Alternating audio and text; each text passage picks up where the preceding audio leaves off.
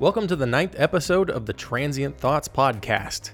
Today, I'd like to talk about my 1-year anniversary of being dubbed the Voice Man. The name The Voice Man was given to me by a user on Twitch named Neperin, and he and various others, we became friends online through Discord and Twitch and video games in general. And although I have mostly fallen out of connection with those guys, I don't forget about who they are, and I don't forget about what it is I got from them. I loved the name Voice Man the moment that I heard it. And so I started a bunch of social media accounts to switch it over, and I switched over from my old name on SoundCloud, and I did it all in like a day, because I was tired of my old name.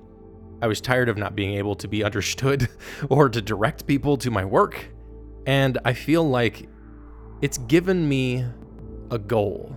It's given me a path that I didn't know that I had, but I still did. At this point in my life now, a year later, I'm 35, and I'm searching for my voice. You might say, well, you have a voice. Why would you search for it?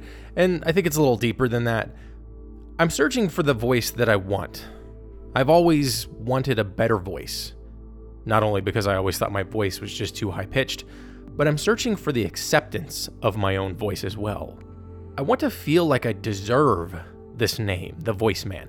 I may not be the guy who can do a bunch of voices, but I want to be a guy with a voice that matters, that people want to listen to, and people seek out new life and new civilizations to boldly go towards my voice, etc., etc.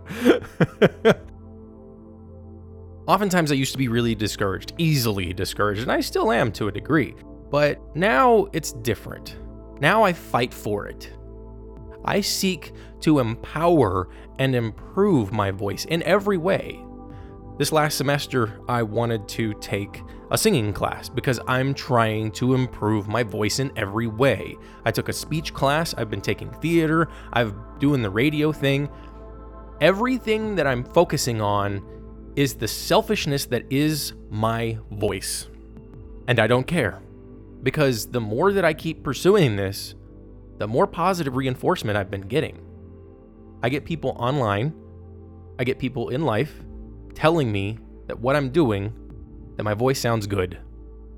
I've learned that my unique voice, not only just the quality of my voice, but also the perspective I provide, is something people desire. Now, it's not something people have told me they're going to pay me for yet. Most people tell me, they could listen to me all day, but they're not going to pay for it. But I'll find out one way or another how to accomplish that. Right now, it's the beginning stages. There's a lot of work to be done before I can get paid for this.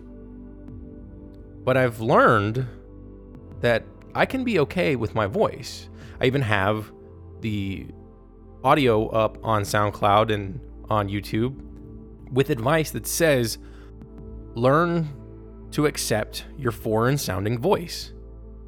And when I was a kid, I used to be overly criticized for the things that I would say and how I presented them and everything, and nobody paid attention to me and tried to help me. And that, I think, is what I'm looking for now. I want to switch overall my channel from the angry reaction guy. I want to focus more on being the guy I needed 20 years ago. I'm 35. I need to be the dad I never had. Because my stepdad was the only father I had in my life, and he wasn't a very good one. I need to be somebody people can look up to, including myself. I want to be somebody I can be proud of. And I think that the things that I'm pursuing are precisely that. Nobody should be afraid to be who they are. It's one thing to think, well, the way that I am is the way I am, and that's who I am. Oftentimes that can be wrong, though.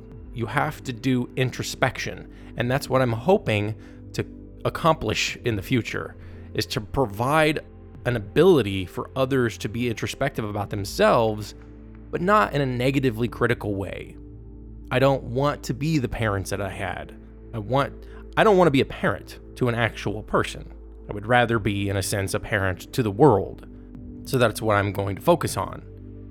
And in so doing, I'm going to learn how to be the best me that I can. And in that transitional process, because I think, personally, the people who can best give you advice are not the people who've succeeded, but the people who are working on it right now.